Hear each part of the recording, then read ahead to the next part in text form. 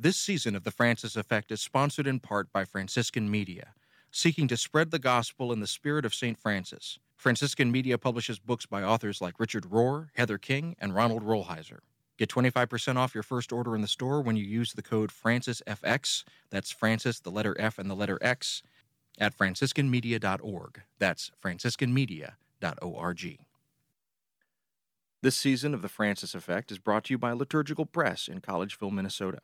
Liturgical Press is a trusted publisher of resources on liturgy, scripture, theology, and spirituality, evolving to serve the changing needs of the Christian Church. They produce resources for pastoral leaders, teachers, engaged learners, and all readers looking for quality books on faith and culture. Lit Press books are available at your favorite book retailer and online at litpress.org. That's litpress.org.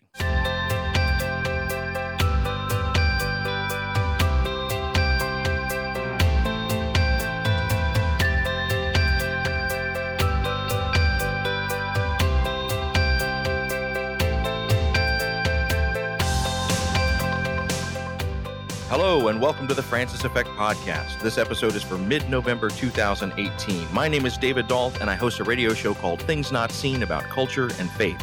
I'm here with my friend Dan Horan. He's a Franciscan friar of Holy Name Province in New York, and he's assistant professor of systematic theology and spirituality at the Catholic Theological Union here in Chicago. Every couple of weeks, we get together to bring you commentary on current events from a perspective informed by our Catholic faith. Dan, as always, it's great to see you. David, it's good to be seen and better to see you. We have special bonus segments for all of you friends of Frank who support the show by donating each month on Patreon. Every couple of weeks, we add a little bit of bonus audio, an extended discussion or interview, or other good things like that. If you'd like to hear them, you can go to patreon.com/FrancisFXPod and become a monthly supporter of the show. That's patreon.com/FrancisFXPod. Before we get started, I just wanted to remind you that you can follow us on Twitter and Facebook at FrancisFXPod. That's Francis, the letters F and X, and the word pod. And if you want to send us a question or comment, you can always talk to Frank by emailing franciseffectpod@gmail.com. That's the word effect. We also want to thank our season sponsors, Liturgical Press and Franciscan Media. They help to make this show possible. So please show them your support and let them know that you appreciate it. Thank you. This episode, we are continuing our theme of talking about issues and friction points and pinch points in the church. Today, we're so pleased to have a conversation later in the episode with Father Jim Martin, S.J. of America Magazine. So, Dan, how have you been? David, I've been well. It's that time of year. In the last episode, we talked about the weather changing, it getting chilly. It has remained chilly here in Chicago, surprise, surprise. I had the great privilege last weekend to escape from the frigid cold of the northern Midwest and was in San Antonio, Texas, speaking at an archdiocesan assembly that was absolutely amazing. Why? What was amazing about it? It was amazing for a number of reasons. First and foremost, I'd have to say, are the staff of the Archdiocese. This conference, I'm very fortunate to be able to go to a number of diocesan conferences, perhaps the most famous being the Archdiocese of Los Angeles. Their Religious Education Congress every spring is really extraordinary and huge, thousands and thousands. This was a little bit smaller, only about 4,000 people, but it was flawless the way that the volunteers were engaged. It took place on the campus of St. Mary's University in San Antonio, and students were involved. I have to say that the Archbishop Gustavo, and his auxiliary bishop, Bishop Mike, are just wonderfully pastoral, present, prayerful, and listening people. And so, without spending too much time talking about this, I'll just highlight two things that were extraordinary about it for me. One was, it wasn't just an opportunity for ongoing educational formation, though that was a part of it. The Archdiocese kind of divided itself according to various deaneries and geographic regions and kind of mixed groups of people from across the Archdiocese together into these 6 or 7 different tracks. And then the kind of coordinators for those groups came up with a theme, and then the Archdiocese invited a speaker to address that theme. And so I was one of these speakers, and each of us would address about 800 or so Catholics from Texas. And the theme I was asked to talk about was a renewed approach to preaching. And what would happen then is the speaker would speak for some time. The folks in the respective areas. In my case, it was in the basketball arena, would get together in these groups of about 10 folks in a circle. They would reflect on these questions. What did we hear? What does this mean for us? How do we implement some of these things? And then they reported back, really in this kind of parliamentary kind of, really engaged conversational dialogical style. And at the end of the day, Archbishop Gustavo and Bishop Mike sat on the stage in this huge basketball arena, and a representative of each of those areas got up in front of the whole archdiocese as it was represented and presented to the bishops what they heard, how it applies to them as they see it applying to the Church of San Antonio. And it was really one of the clearest kind of examples of synodality, this idea of walking, listening together.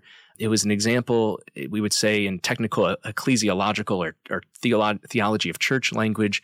It was an example of both the church as teacher and the church as listener. I was going to say this kind of sounds like what we talk about when we talk about sensus fidelium, the kind of ideas of the faithful that bring us knowledge and wisdom within the church. That's right, yeah. And that, not to get too technical about it, but there's two parts to that sense of the faithful. As you say, the sensus fidelium, what the faithful have received.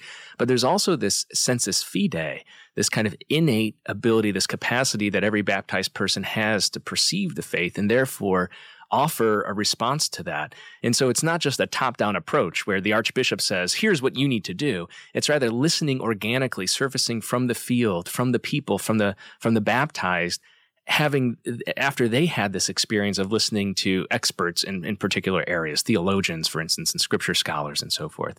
So that was one thing. The other thing about it that was amazing was it ended with a real celebration of the cultural heritage of the Mexican-American context of San Antonio. And Archbishop Gustavo is originally from Mexico. He's a religious who came as a missionary into the States in Texas and was made a bishop, the bishop of the diocese, and is a big fan of mariachi. And so there was this tremendous, at the end of the assembly, when they kind of formally closed it, it became this like beautiful celebration with this huge mariachi band with violins and the guitars and the trumpets and everything. It was just amazing. And Archbishop Gustavo himself was kind of dancing along, celebrating. It was a real sense of enculturation and celebration of the diversity and the real heritage of the community. So I think the world of the event and of the Archdiocese of San Antonio. And so my shout outs to Archbishop Gustavo, Bishop Mike, and the whole crew there in the Archdiocese. That sounds wonderful. And those moments where we see the church being the richness of its cultures, those moments are just magical to me. I worked for a year at Catholic Theological Union, and you, of course, work at Catholic Theological Union. And every year around Mardi Gras, there's a celebration of cultures that happens there where and the students that are at Catholic Theological Union come from all over the world. And so they bring from their culture and they present and they offer and they share. And it's wonderful. I bring my children back to that because they ask me every year, Papa, when are we going to go see that party again? And what they mean by that is just this outpouring of joy of this is who we are, and we're sharing it and we're taking it in. It's just a rich time whenever that gets to happen. And that's one of the things that I love about the Catholic Church is that it's not one culture. It is so many different cultures. And the ability to walk into any church in the world and have a shared liturgy, but then to have the richness of that culture, that just means a great deal to me. So help me to understand, when you're being taken to these various places, because you travel all the time, you're traveling on behalf of the Franciscans, you're invited as a speaker, but how do they know to find you? I don't know. It sounds at times more glamorous than it actually is, although it is a real privilege. It's a real honor to be able to interact with these local churches, with these universities, with these communities and retreat centers and so forth. And so, I don't take it for granted, and I take it as a great honor and a great responsibility. And I think folks, come to know of me in a variety of ways. Either folks have heard me speak, or they've read my popular writings or my academic writings. In this case, I know that Bishop Mike, the auxiliary bishop of San Antonio, was aware of my work and speaking and writing. And I think he might have had something to do with, floating my name. But I don't always know, a direct line quite like that. I'm actually leaving this week. So we're recording the week before Thanksgiving. And I'll be in Edmonton, Alberta. And so as if it weren't, I go from San Antonio back to Chicago to the cold, to the way north. It doesn't get much more north than northern Canada in November, to speak to this gathering of Catholic educators that takes place. And Canada is very different from the United States in the way that Catholic education works. So I don't want to get into the details there, but it's a large event where those responsible for the Catholic schools, from elementary to secondary and so forth, come together. And so again, that's a great experience, and I'm looking forward to that. Well, let me ask you, we've been talking a lot about me just now. How are you, and what's going on? So I will be transparent and say that as we're recording today, I'm in the midst of some struggle, and I'm going to talk about that in kind of two passes. And one will be more lighthearted and one will be more true.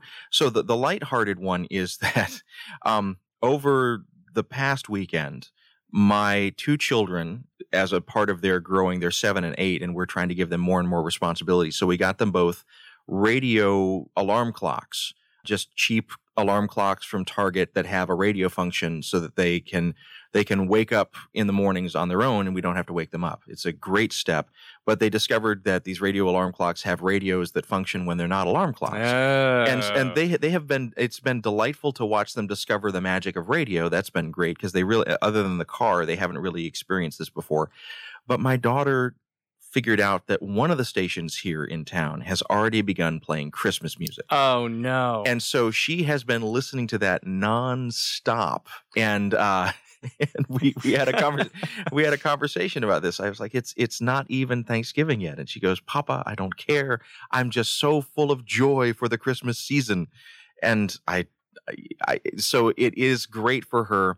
It's a personal point of struggle for me. Well, you have just a few years on her of listening to Mariah Carey singing All She Wants for Christmas Is You. Exactly. Although their definitions of Christmas music have become interesting. So I heard like the Charlie Brown theme, which makes sense, but it's not Christmas music per se. So they do have some latitude in what they're doing. But I'm just aware that the next 6 weeks are going to be fraught with this, because my daughter's joy is hard to say no to. Does your daughter, given her personality, do you have a sense that she'll get sick of it before Christmas, or do you think she's this is her jam and she's just gonna go with it? No, because the apple did not fall far from the tree. When I get on a jam, I can do it to death. She'll be on this until after they stop playing it. So it's going to be Good Friday and she's blasting the Christmas music still. If she can figure out a way to do it. So that's the lighthearted one. The other one is, and I'll just be, I've been transparent about this with you. I'll be transparent a little bit with listeners, and those who follow me on social media know that this is not odd for me to talk about this. So I do have some personal struggles with some emotional issues. And these last few days, I have had a greater bout of anxiety and a touch of depression than I've normally had. I am well supported. I have good support structures and people that love me and are surrounding me. So I'm not in any danger. But I'm not functioning with all of my cylinders firing over the last few days. And it'll pass. It passes like the weather. But, sometimes it comes for a day like the weather does, and sometimes it comes for multiple days or for weeks. So I'm not sure how long it'll be here, but I like I say, I'm continuing to function, and I'm continuing to get my work done, and I'm as happy as I can be right now, which is given me pretty happy. So, and the writing continues to go well. Work continues to be very interesting and varied.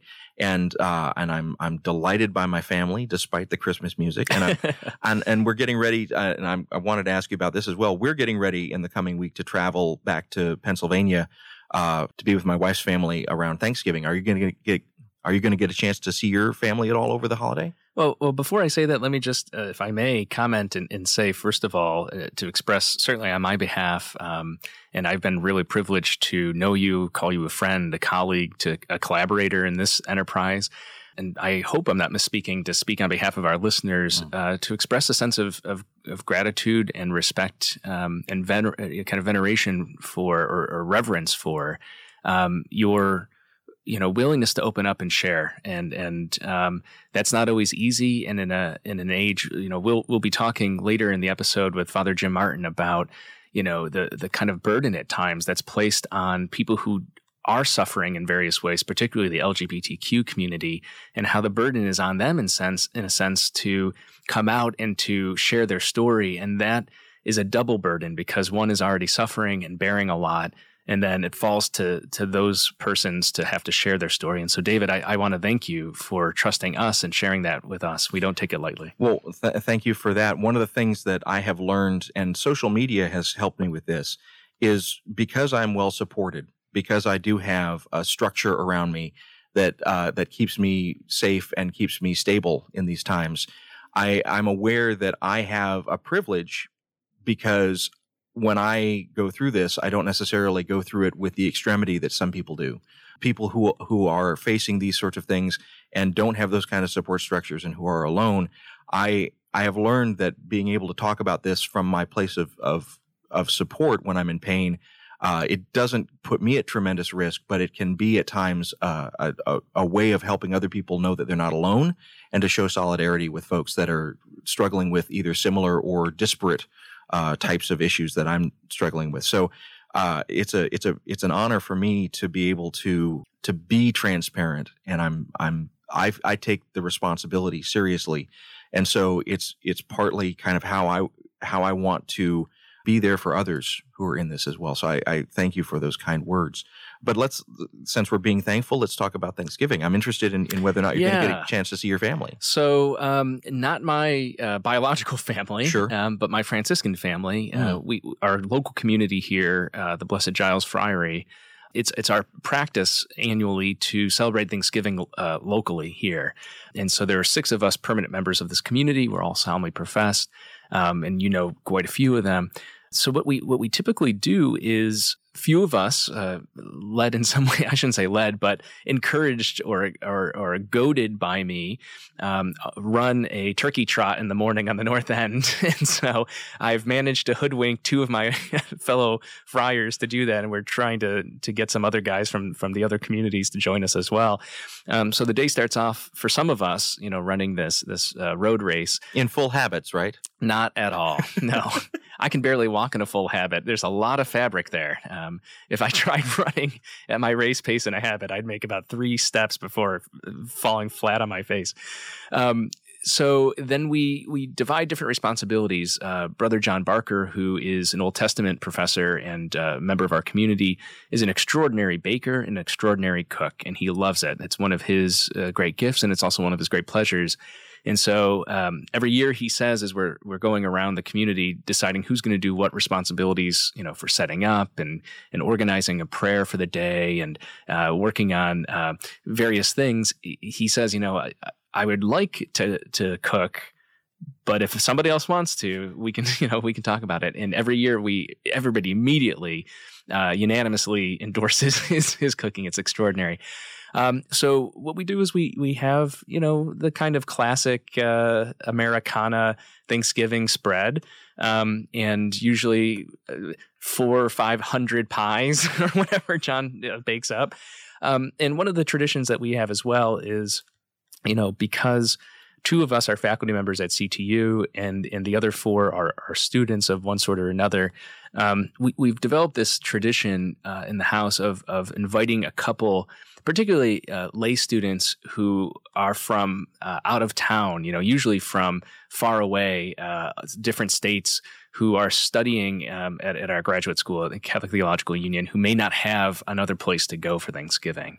And so this year, my understanding is we'll have 3 students joining us, and that's always a lot of fun. I don't know if they always realize what they're getting into because we're a zany bunch that like to laugh and have a good time, but it's really a joy and a privilege to be able to do that. So the other tradition we have is, so we have this kind of big Thanksgiving celebration where we try to be as hospitable and welcoming to those, in our communities who don't have a place to go. And then the next day, we usually hit the road as the 6 of us and go to a place up in Wisconsin where we spend a weekend retreat. It's a community-focused kind of retreat, and that helps us transition really into Advent. We do it once in the fall and once in the spring. And so, it's a busy time of year. I know you know this as well as I do. So it's something I'm very much looking forward to. It's an opportunity to kind of get away and to reset and to be with the fraternity. So that's good. Do you personally, Dan Horan, have a favorite Thanksgiving food? Ooh. I mean, no. I don't mean to be contrarian. I was just thinking about it, and everyone that came to mind, I'm like, oh no, but what about this? But what about this? I love mashed potatoes. I mean, I'm kind of a stereotypical Irishman in that regard. And I also, and this might be sacrilege to some of our listeners, I like to mix it all together, you know. And so I'm a fan. The British have, if you're over in the UK, sometimes they'll have these like what I would call a Thanksgiving sandwich for sale, you know, where there's turkey and cranberry and stuffing all kind of shoved into some bread. I like that idea. I like mixing it together. So I love cranberry sauce. You know, turkey is not always my favorite, but I roll with it. I love mashed potatoes, and I love pie. Pumpkin pie is one of the go-tos. How about you? I'm a big fan of pie, and you just named pumpkin pie. But I will say, as I have gotten older, I have finally been able to publicly admit that my favorite thing about Thanksgiving is jellied cranberries from the can that still look like the can when you slice them. Yes. I have such a deep love of that. Just a slice of that kind of awful cranberry slab that hasn't been mushed up to make it look like something else, but it looks like it came out of a can. That to me is paradise. And it goes great with mashed potatoes. It goes great with turkey. It goes great with stuffing. So it's the perfect mixer, and it's the sweet to any of the savory. It's like that's Thanksgiving to me. That followed by a good slice of pumpkin pie with a lot of whipped cream. That's what I love. That's really great. Well, maybe this is a good opportunity talking about Thanksgiving for us to kind of shift gears a little bit and look at the theme for this episode. You know, as our listeners know at this point, season 3 of the Francis Effect podcast has really been focused on the various ways that Catholic Christians are experiencing tensions and frustrations within the church. And in this episode, we're looking at the LGBTQ community, our lesbian, gay, bisexual, transgender, and otherwise queer sisters and brothers in the Catholic Church. And this is perhaps, you know, more so than the other topics we've looked at, and it's really maybe not accurate to say or come up with some sort of hierarchy or comparison about who's suffering or whose tensions or frustrations are worse than others. We're not trying to say that. But for reasons that will become clear in our conversation after the break with Father James Martin, there's a special burden that LGBTQ Catholics carry, and that, you know, in part includes the fact that they're one of the few communities that by their very existence are identified with a kind of sin or some kind of evil or something that's wrong. For all the oppression and all the other forms of subjugation and ignoring and dismissal, this one reaches, we might say in a philosophical way, at a deep ontology. It strikes one's very being. So, you know, one of the things that comes to mind for me is, you know, this question about why is this so extreme? Why is this the kind of vitriol that people experience as kind of victims of this hatred, but also something, David, you talk often about and have brought up in earlier episodes about the identification for those who may find themselves in positions of privilege, who have, you know, a voice, who have maybe a small platform like we do here with this podcast to reach an audience, that we too become kind of embroiled in this hatred, in this vitriol. I don't know if you have, you know, your perception. You've shared that over the course of this podcast, now going on 3 seasons, that you've experienced perhaps a ratcheting up of social media trolls and hatred and kind of hostility. You know, I imagine after this episode drops, we're going to experience that as well. Well, there's a lot to think about and reflect on what you're saying. And I love the way that you've kind of set up this conversation. And so what we're going to do is we're going to speak personally for a few minutes, and then we're going to transition into our conversation with Father Jim Martin. So I will say, first of all, that my experience with LGBTQI issues is complex. Those that have listened to the show for a while and those that have followed me on social media may know that I'm very open about the fact that I was not raised Catholic. I was raised atheist, and that I was raised in a broken home, mostly by my mother. My mother, who is now deceased, she passed away in 2009. When I left for college, she came out publicly as a lesbian. And so my experience of her process, both prior to that and after that, has shaped a lot of my thoughts on this issue. That also is paralleled by growing up in the 1980s and finishing high school at the end of the 1980s and going into the 1990s. I had many friends, because I was part of a sort of an artistic group of people down in the Deep South, many friends who identified in some part of the spectrum of same-sex attraction. And we had differing kind of ways of talking about it then or not talking about it then. But it was well known, but it was also a moment where those that knew also knew that their knowledge could get this person killed. And there were times both when I was in high school and college where those that were in my immediate social circle were under direct physical threat or were under attack. So this is something that for people who are my age, regardless of how they choose to identify publicly with regard to their sexual orientation, they are aware that this is not just an issue that's an armchair conversation, but it's an issue that has to be treated with a great deal of gravity. And some listeners have written back complaining about the way that I use terminology sometimes with this, and I think appropriately so. I just want to say that when I approach this discussion, I am thinking particularly of my mother's experience. I'm thinking of my own experience. I'm thinking of my friend's experience and the ways in which we use public conversation to talk or not talk about this and the danger that comes with that, because sometimes talking about this in a way that makes people think that you have direct experience with this by whatever fashion can, and this speaks to your question, can make you a target. And so it's a reflex that comes from both wanting to protect myself and my family, but also to protect my friends, to sometimes speak of this in a way that is less than direct. And so I'm older than you. And so I'm going to name that and say that's a struggle that I have. As the conversation publicly has changed, it has been difficult for me to trust that it is possible to speak about these things. There are people who have these experiences who have been politically active and who have been out, who are very able to be much more public and much more free with their language than I feel comfortable being.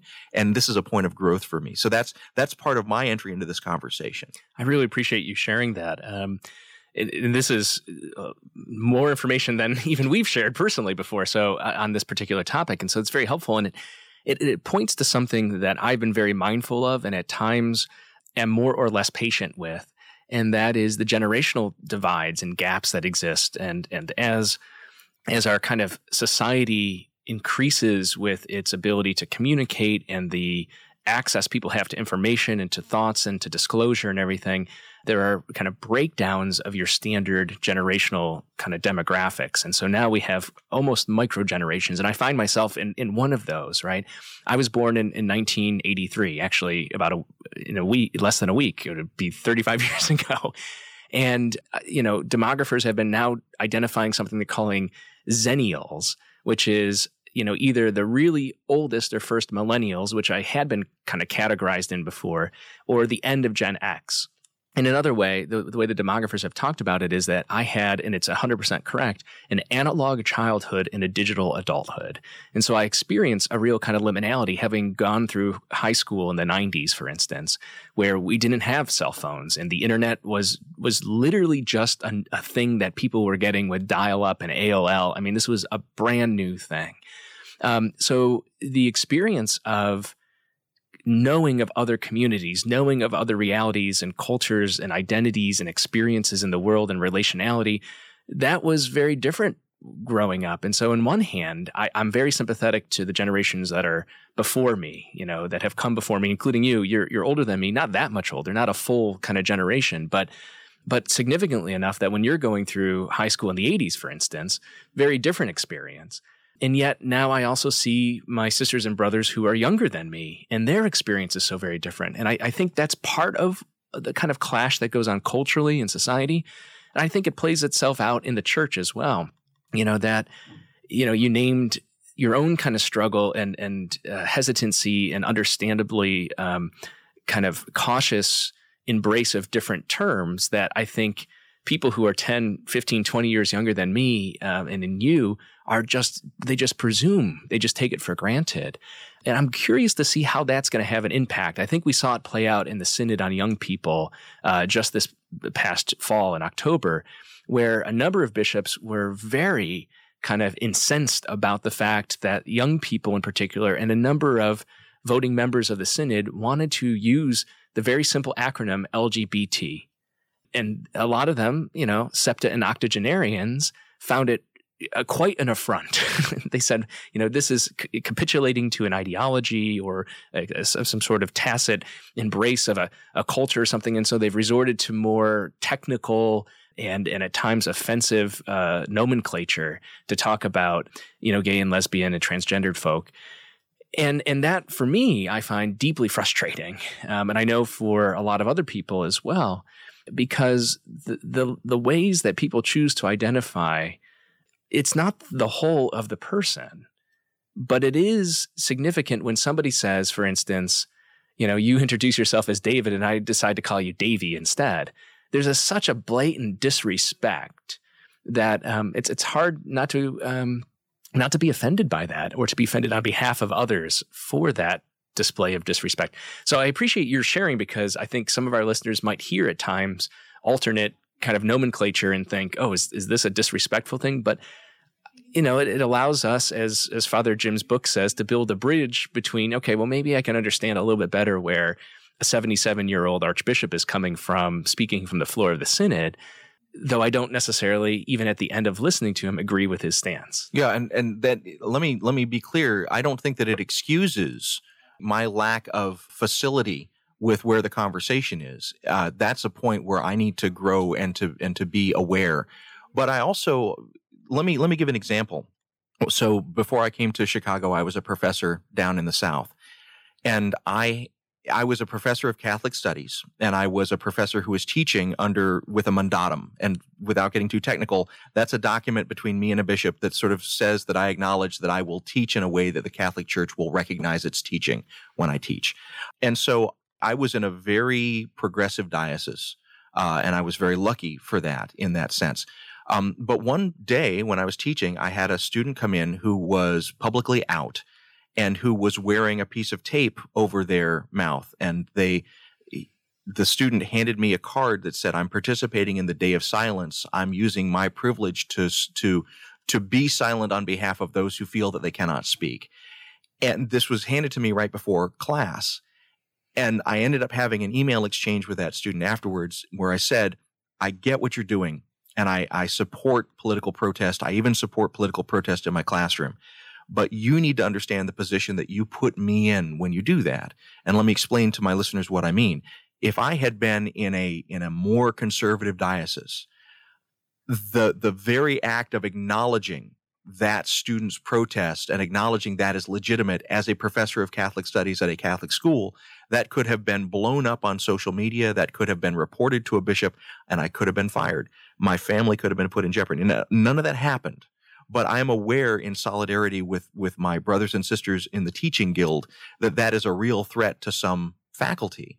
And faculty have to make those kind of decisions every day. And I know that you've got experience with this as well.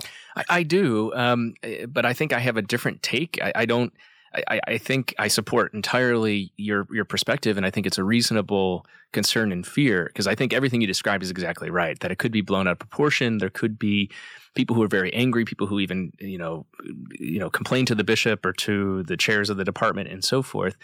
I would say a couple things. One is, I think there's a very defensible argument that says, the mandatum doesn't say that you can't teach anything other than magisterial teaching. No, that's correct. And so what's your responsibility in that regard as a Catholic theologian is to delineate when we say this is what the church teaches and not to misrepresent that. Absolutely. But alternative perspectives are also welcome. And because, as I like to remind my students and so many others, and something I know you're on board with, which is the descriptor attributed to St. Anselm of Canterbury, that theology is fides quorens intellectum, faith seeking understanding. And we don't have a propositional understanding of our faith as if God handed things down to us written in stone that's unchangeable. Our doctrine develops, our understanding of the human person develops.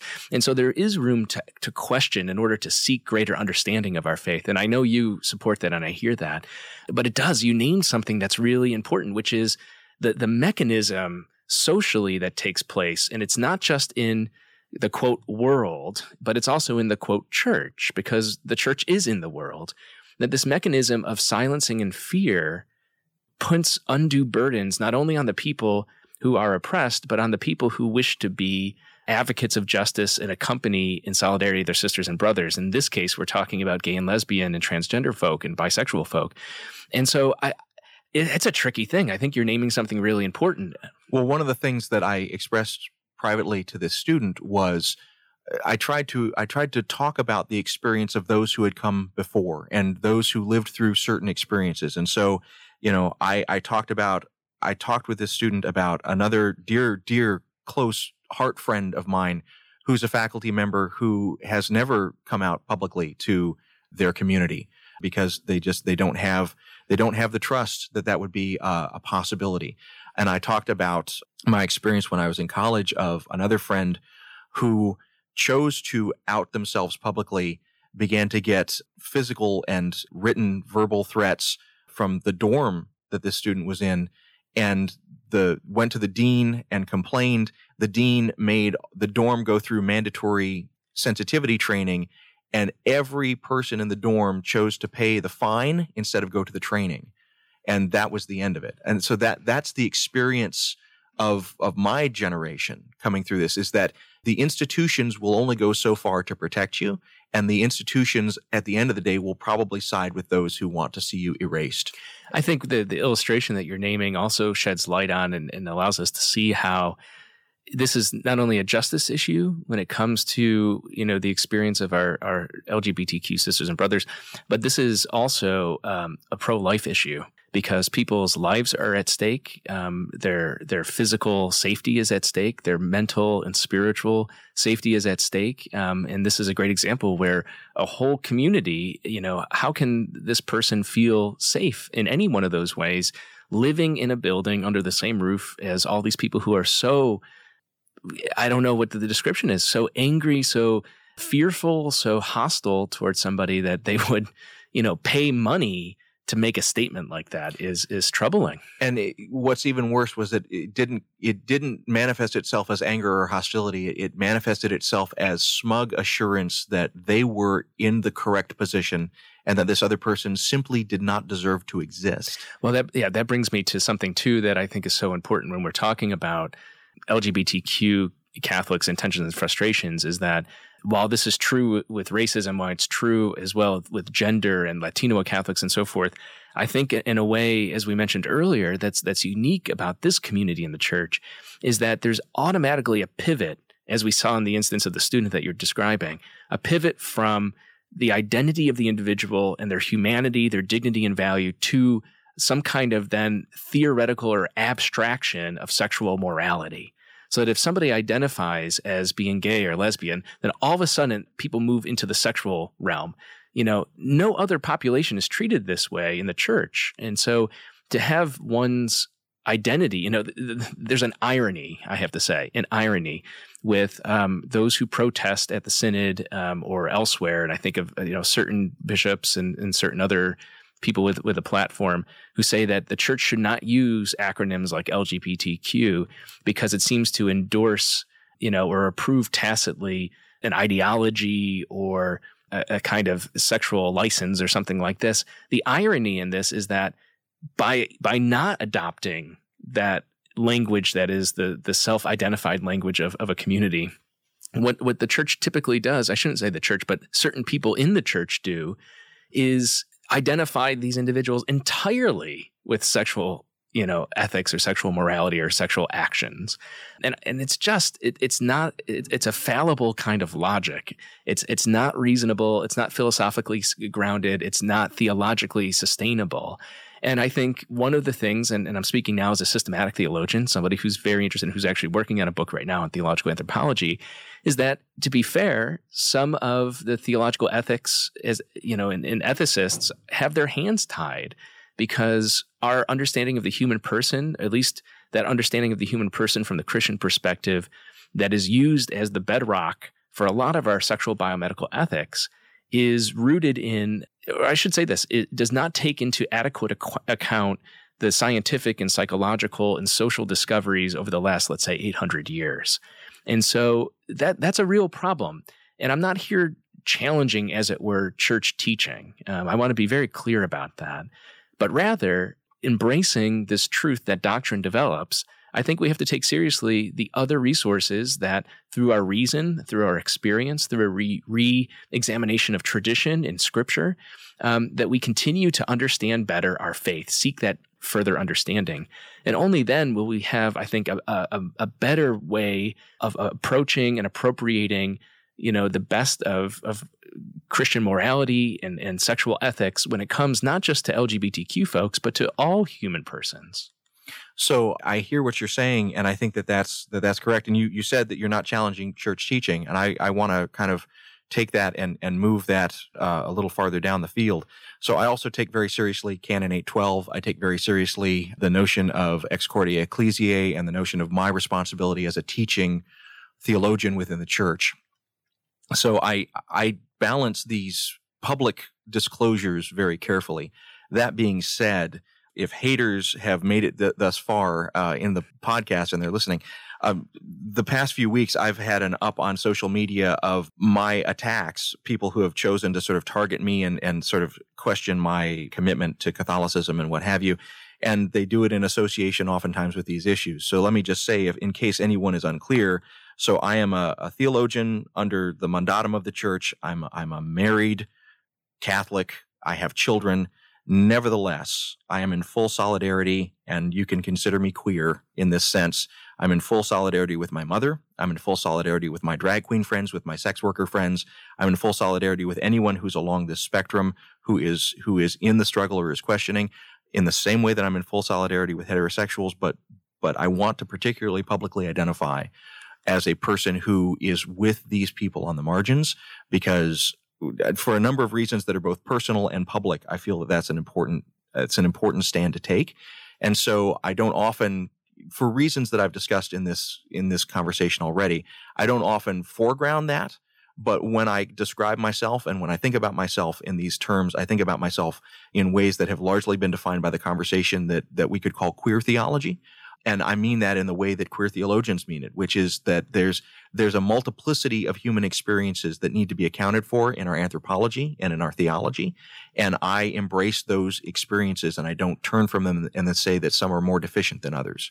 And so do with that what you will, listeners, but that's where I'm at on these issues. And let me just add that I think you said that very well, and I wholly support that, and I think reflects very closely my own kind of identity and experience of solidarity.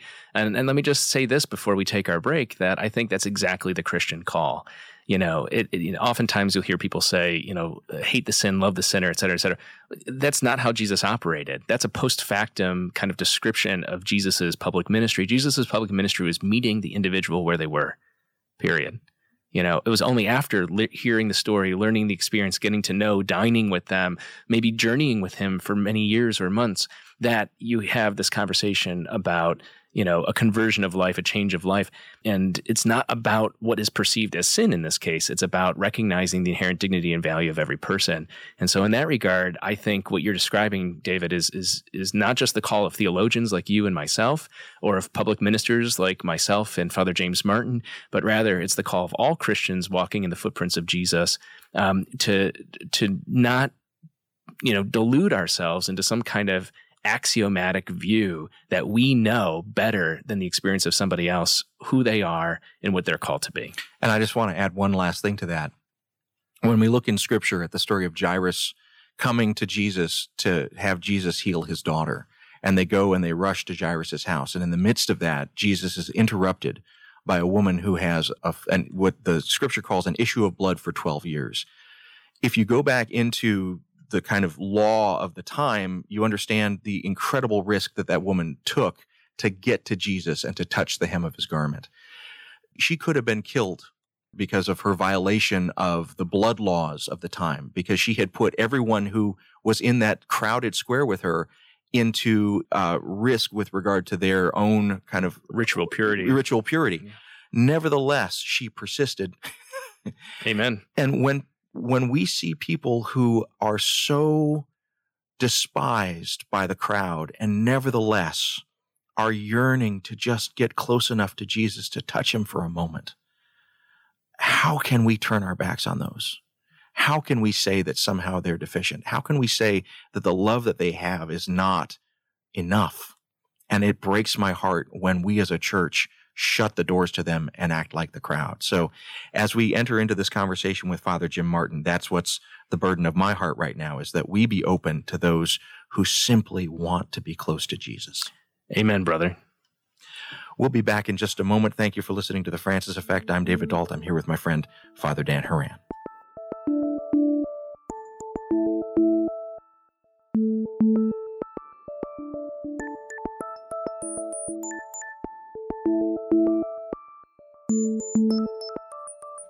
Hey folks, this is David. Thank you for listening, and thank you for supporting the work that I do. As you're probably aware, in addition to this show, I help produce a number of other programs about culture and faith. One of them is the Commonweal podcast, produced by my friends over at Commonweal Magazine. For almost a century now, Commonweal has staked a claim for Catholic principles and perspectives in American life and for lay people's voices within the church. Their podcast features a wide spectrum of voices discussing art, politics, religion, and civil society. Each episode offers 3 or 4 segments that amplify the pages of the print magazine and move into new frontiers. I've been a reader of Commonweal for a long time, and I'm thrilled to share this new podcast with you, whether you're a longtime reader yourself or just discovering it for the first time. You can find the Commonweal podcast on Spotify, Google Play, and Apple Podcasts, as well as on their website, commonwealmagazine.org/podcast. That's commonwealmagazine.org/podcast.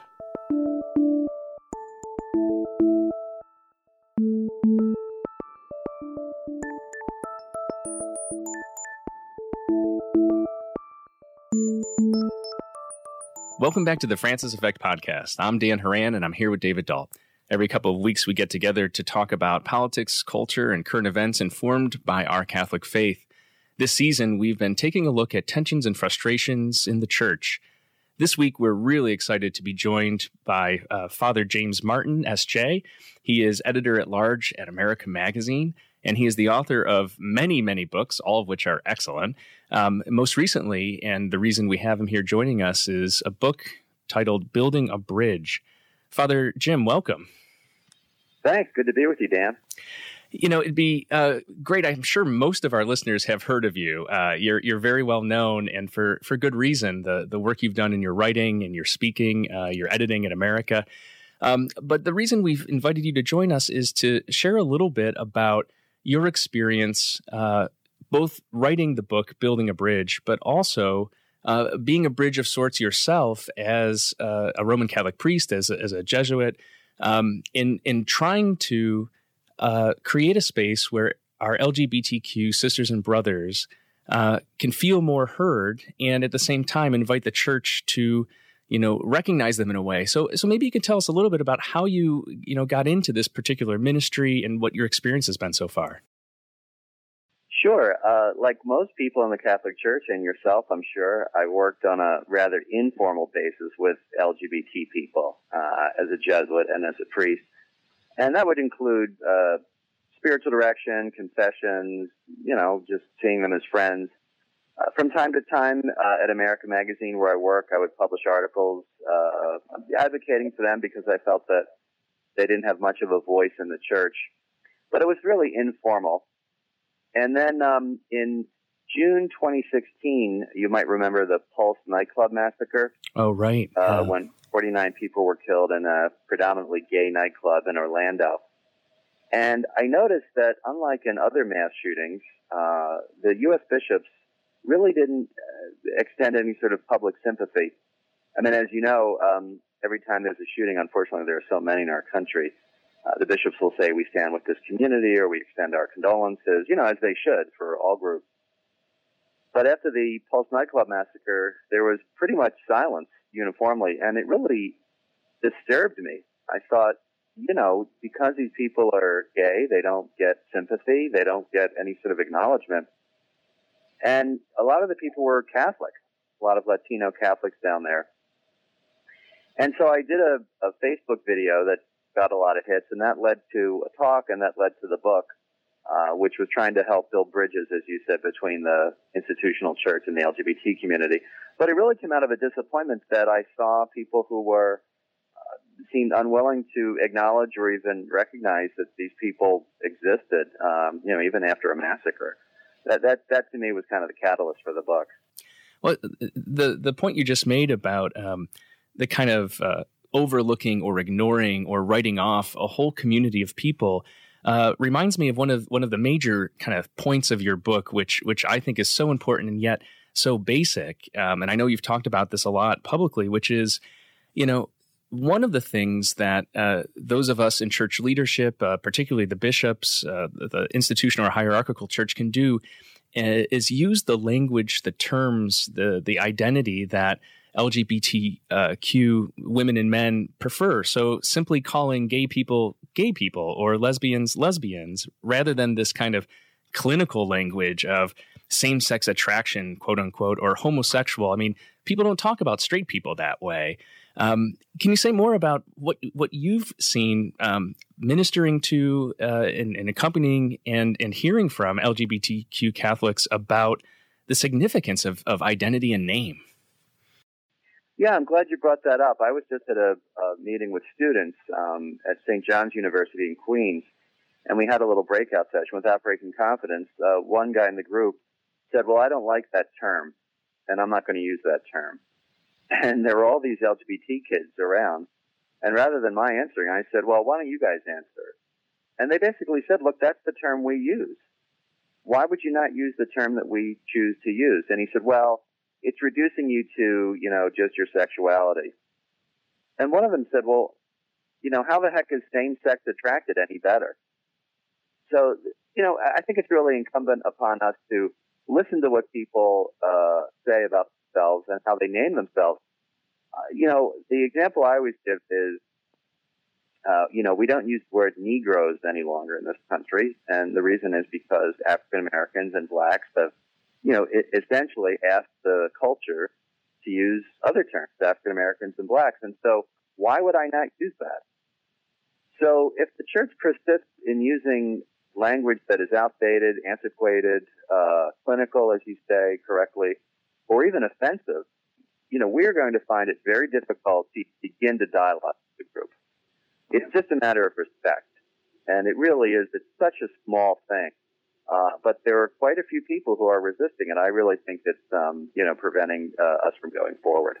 Well, Jim, that brings up a point for me. And when we look at the church refusing to utilize or being reluctant to utilize terms that a community itself is advocating, it's almost like they're saying that the experience of these persons is not legitimate and that their experience of themselves should not be trusted. But that's my outsider perspective. Is that what you've encountered when you've been in these, because you're at the crux of these conversations? Is that your perspective, or am I missing something here?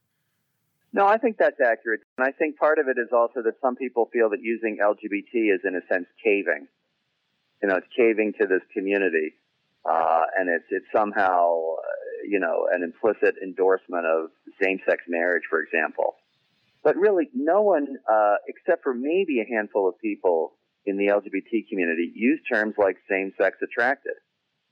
And that is what some church leaders and bishops persist in using, and it's really offensive to them.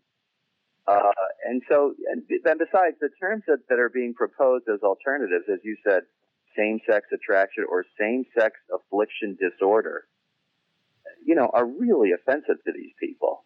LGBT is fairly neutral as far as I see it. There are a lot of people who say, well, it connotes an ideology. And I say, look, if you're a 13-year-old gay boy, who's just coming out, you're not talking about ideology. You're just talking about who you are and trying to make sense of who you are. And if you have someone saying to you, you can't even use that word, I mean, it really kind of erases their identity, the part of their identity, and it sort of, erases who they are in the public square and in the church. So I feel pretty strongly about it. Yeah, I think I agree with you entirely on that point. Back to the naming, David asked this question, and it's got me thinking about, the names that are so significant in Scripture, right? Like the naming of Abram and Abraham. I think about my own name. Formally it's Daniel, but I prefer to be called Dan. And I heard somebody recently saying, calling somebody by another name would be like if I introduced myself as Dan and somebody continued and insisted on calling me Daniel. I mean, it's not as offensive as the example you used centering on race. But I want to kind of ask you, Jim, your thoughts about why do you think the pushback is so strong? At times, I wonder. I mean, such a simple little thing. You name that some kind of hostile folks will say, well, this is an ideology. That doesn't seem to explain it to me. Is there something more at work here? There is, of course, something more, and it's basically fear. The New Testament says, I think it's in the letter to John, perfect love drives out fear. And I think perfect fear drives out love. And essentially, you have some people who are fearful of a couple of things. Number one, they are fearful of people who are other, who are different. Then they are fearful of the LGBT person per se.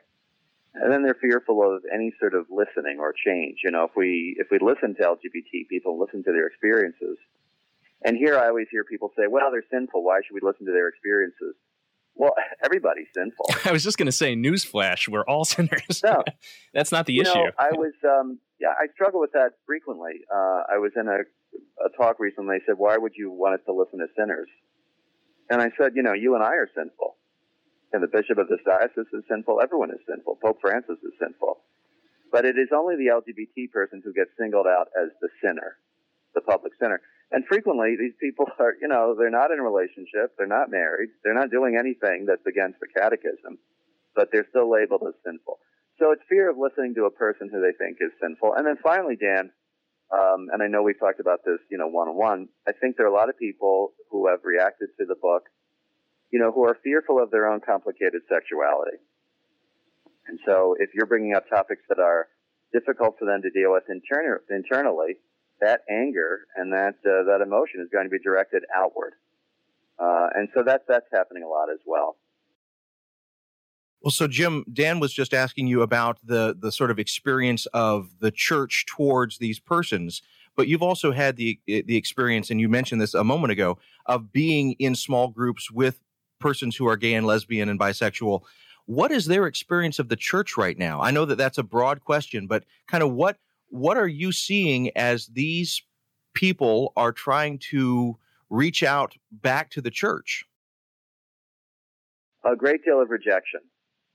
I don't think we can ever underestimate the rejection that people feel. And interestingly, people who might be more open-minded and thoughtful and live in more tolerant parishes might doubt this.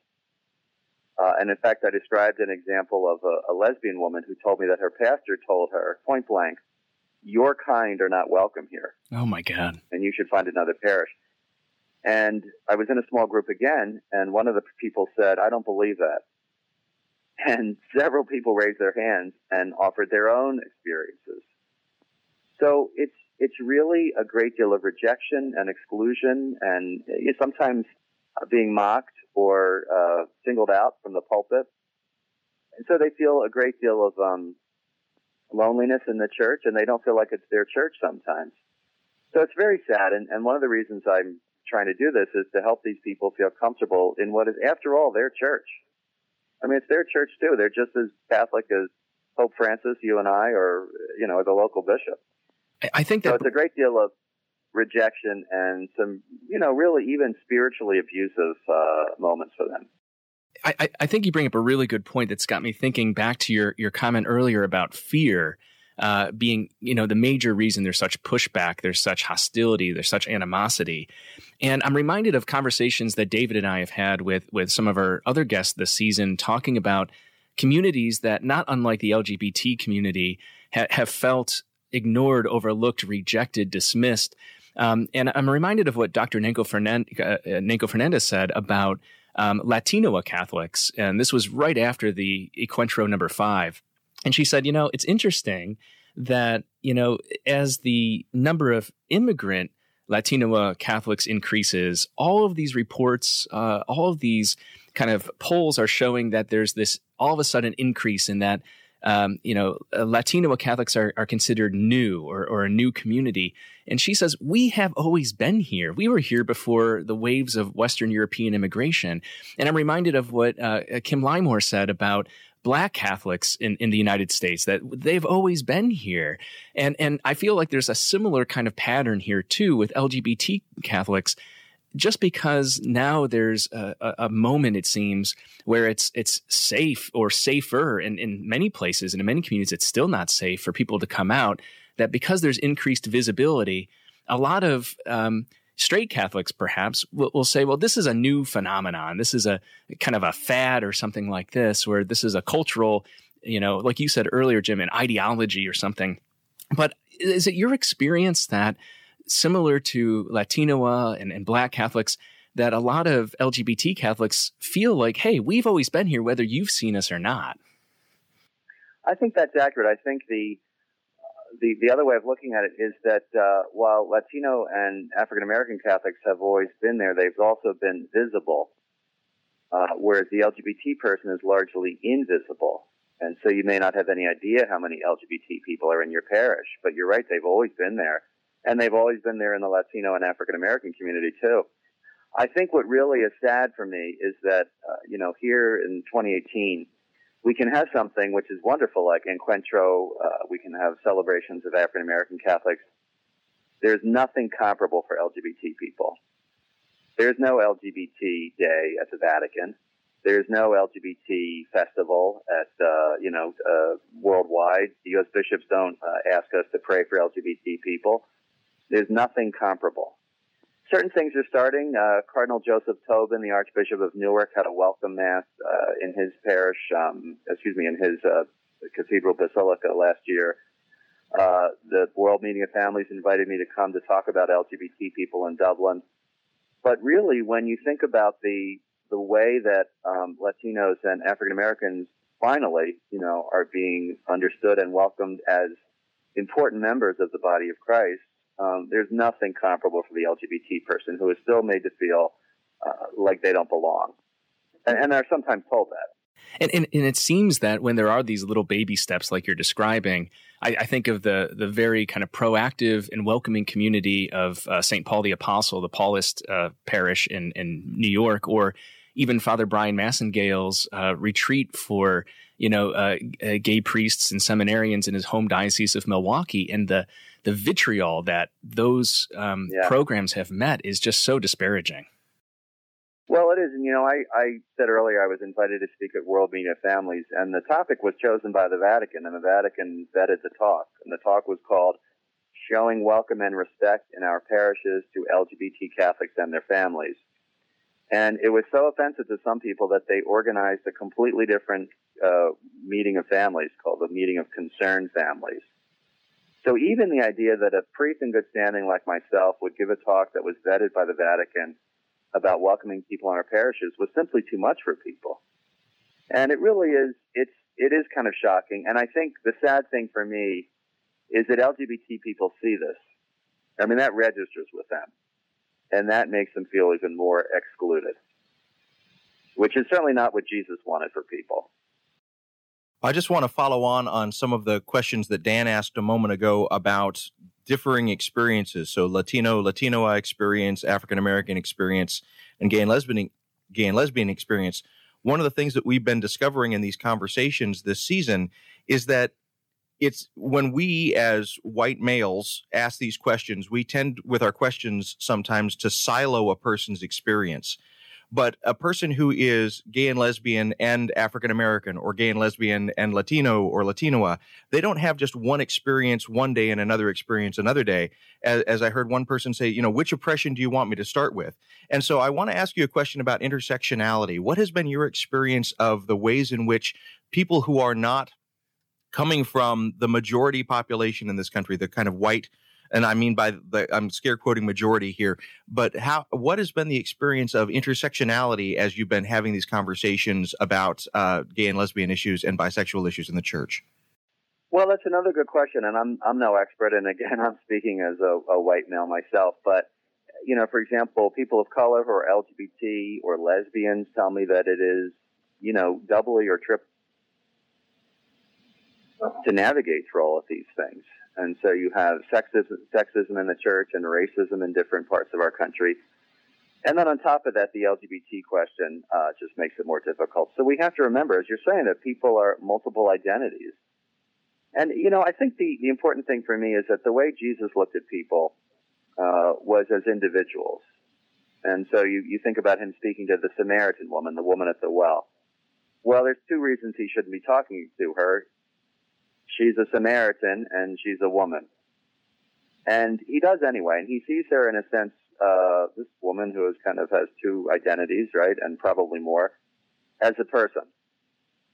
And as a person with a rich and complex history like we all have. And that's, I think, the invitation for the church. And we can't do that as a church until we start listening to these people. And we have not done that because they are seen first and always as sinners. And all they need to hear, according to some church leaders, is the catechism. And, the catechism is great, but there is no other group that we simply, sort of present the catechism to without listening to their lived experience. No other group. And we need to treat them more like Jesus treated them. I think that's a secretly Franciscan thing you just said, Father Jim, about the particularity. I hope so. It's very John Duns Scotus-like, and I couldn't agree more. Invoking a bit of Ignatian spirituality here, as I imagine those gospel encounters of Christ, meeting various people, he meets them. He doesn't see first the sin. And I really appreciate you mentioning and in your work and in your speaking and in this conversation, highlighting the fact that this community is really the only community in the church in which sin comes before person. And it's deeply unchristian, deeply anti-Catholic in a sense, and does not align with what it is we profess to believe. I guess that raises the question, what can we do? Where do we go from here? Well, we can be honest about our attitudes, first of all, within the church. We can understand that there are places in the church where there's a great deal of homophobia. Obviously, there are places where there is not, and people are welcome. And I think that we need to really listen to their experiences. Nothing is a substitute for stories. Nothing can substitute for stories. This is one reason why Jesus, as you both know, taught in parables. Definitions and arguments sometimes close our minds down and make us more combative. A story, opens our minds up. When Jesus was asked what's the reign of God is like, he didn't say, here are my 10 points, right? As much as we love Thomas Aquinas, he didn't answer like that. No. He said, let me tell you a story. Let me tell you a story about a woman searching for a coin or a father welcoming his wayward son back. And so LGBT people are stories who need to be listened to in the same way that we listen to Jesus' stories, because it'll help us open our mind and move past this desire to categorize them, as sinners only. I think the emphasis on story, too, is so significant. It reminds me of an interview I heard recently with a political advisor to, of all things, former Speaker Newt Gingrich back in the 90s at the kind of birth of civil wedge issues. If when there was a lot of kind of homophobia and anti-LGBTQ kind of rhetoric, that was the Defense of Marriage Act era and so forth. And this political advisor to the speaker in 2018 said, we were able to do that, 20, 30 years ago in a way that could not be done today because back then a lot of people didn't know, or they didn't realize that they knew gay and lesbian and transgender people. But today that's different. And he said, that's over. It's a dead political from a political perspective. And it got me thinking about the church and the significance of brave women and men who have come out and share their story, as you say, and what a transformative experience that is. On the one hand, it's very hopeful. On the other hand, it strikes me as very unfair that the people who are oppressed and risk violence, being the victims of violence or the targets of it, are the ones nevertheless burdened with having to kind of change the story, the public recognition. I don't know if you have any thoughts about that or if that resonates with, your experience in this work. It does. That's a great point, and it's a really interesting way of putting it. I hadn't heard it quite put that way, and you're right. I think what we also see is that these people, who have been burdened by this rejection in the church are still in the church. And so here you have these people who really have to make a conscious choice to stay in the church even though they feel rejected. And I often think of Jesus' response to the centurion, this kind of unlikely person who comes to Jesus and asks for healing for his servant. And Jesus is amazed at his faith. And sometimes you hear people who have been rejected, like the lesbian woman I talked about, who was told, "Your kind aren't welcome." And what did she do? She found another parish. And so here's someone who is persisting in her faith, and in a sense, I sometimes think that the faith of LGBT people is greater than that of straight people, because they really have to claim their place in the church and stick it out, even though pastors and brothers and sisters and lay pastoral associates and all sorts of people tell them they're not welcome. So I'm trying to help this group that I think already does have a great deal of faith.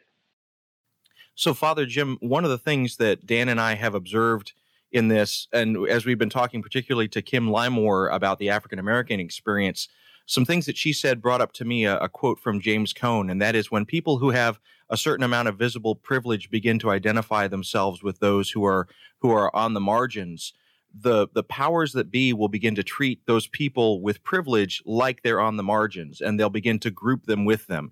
And you can think of any number of examples of this from our own American history. So I know that you have been utilizing your privilege both as a white male, but also as a priest in the church to advocate for these people. And I know that you've gotten a backlash for it, but I wonder if you could speak to me and to Dan about your experience of that shift as people try and marginalize you in the midst of this. How has that, what has been your experience of that? Yeah, that's true. And I agree. I'd never heard that James Cone quote, but it's true. And I often look at the story of Zacchaeus without rehearsing the whole thing. Jesus is going through Jericho, and he sees the chief tax collector, Zacchaeus, who climbs a tree. And he is seen as the chief sinner in the area because he's the tax collector. And Jesus calls him down in front of everyone. And my favorite line in the story, which had eluded me or escaped me until recently, was, and all who saw it began to grumble. And so an extension of mercy to someone who is seen as on the margins makes everyone grumble. And by the way, that's including the disciples, a scripture scholar told me. So it's not surprising that there's grumbling and there's been backlash. I've been targeted on social media. I've been called all sorts of names, heretic and false priest, and all sorts of bad names that I won't say on your podcast. And it's been surprising.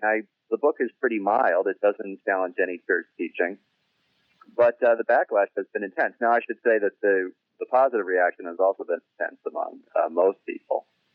But I realized that not everyone's going to love me, like me, approve of me. I have the support of my Jesuit superiors. I know that this is the right thing to do. I'm not challenging any church teaching.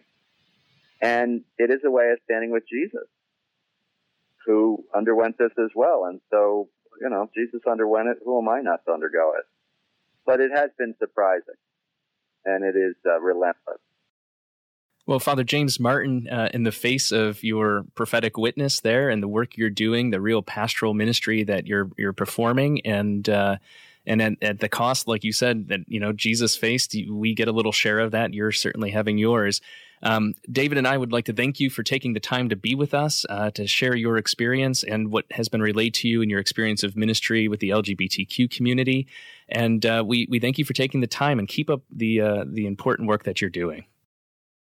Thanks very much, and keep up your important work as well, both of you. Thank you. Thank you again.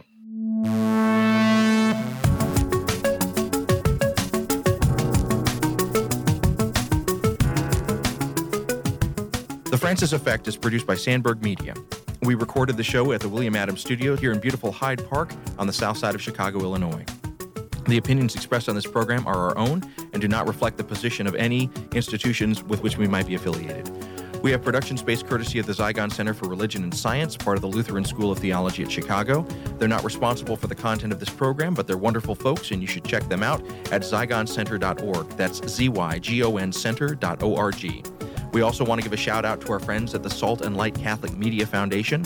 They're also not responsible for the content of this program, but they gave us their kind permission to use the name The Francis Effect, and we appreciate it. Check out their good work at saltandlighttv.org. We're supported by listeners like you. If you want to join us in this bold adventure, you can go to patreon.com/FrancisFXPod. Not only do you get the warm satisfaction of a virtuous deed well done, but you also unlock bonus content from our episodes. Again, that's patreon.com/FrancisFXPod. We appreciate it very much. You can follow us on Twitter and Facebook at FrancisFXPod. That's Francis, the letters F and X, and the word pod. Likewise, our website is francisfxpod.com. And if you want to send us a question or comment, you can always talk to Frank by emailing franciseffectpod@gmail.com. If you're here for the first time, welcome. We've got a bunch of episodes you can check out from our first season. Please go back and listen to those. Thanks for listening.